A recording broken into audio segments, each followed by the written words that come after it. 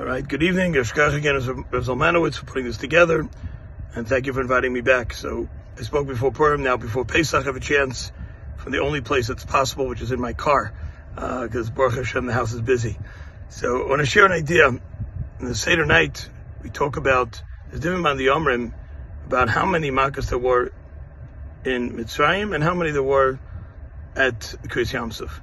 And it was 5 times as much, so either it's 10 and 50, or it's even more, up to 200 Makkos that had like Kriyas Yamsuf. And the question is, Paik v'chazi, why don't we go see how many there were?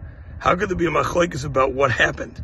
Was there 10? Was there 50? Was there 100? Where are we getting all these numbers from? Different amount. What's happening? So I want to give a mashal, which we can understand. When you go to a chasana, and the chasana and kala are under the chuppah, so everyone in the room is seeing the same thing. But are they really seeing the same thing? Let's say you had grandparents who survived the Holocaust and now never dreamed of having children, having einiklach at the chuppah. Wow. To them, the emotion of what they see is incredible, and the feelings are intense. A parent, knowing whatever the child put them through, their own emotions, they're under the chuppah with them, thinking what they're thinking. Close friends, siblings, have different emotions as well, feeling closeness and happiness. And your casual neighbors and friends schmoozing in the back. Okay, they see a nice simcha mazel tov, right? Everyone's in the same room.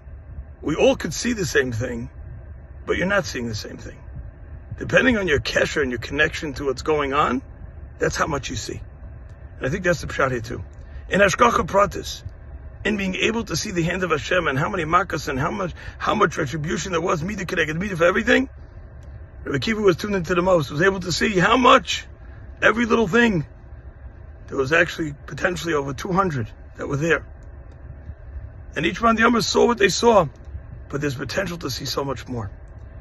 And that's a good takeaway from the Seder. When we think about the Seder night's all about bringing a Muda down into this world, hashgacha v'kadosh baruch hu, hashgacha pratis, to everything that we do and everything we see, to be able to take notice.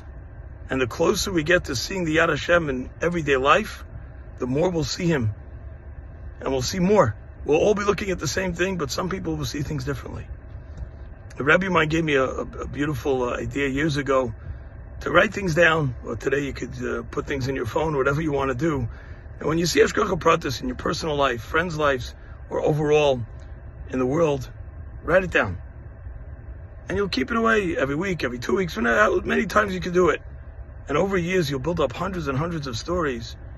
And anytime when you feel a little bit like removed from HaKadosh Baruch Hu, you'll take a look, you'll see, no, look where he was. And you'll feel more connected.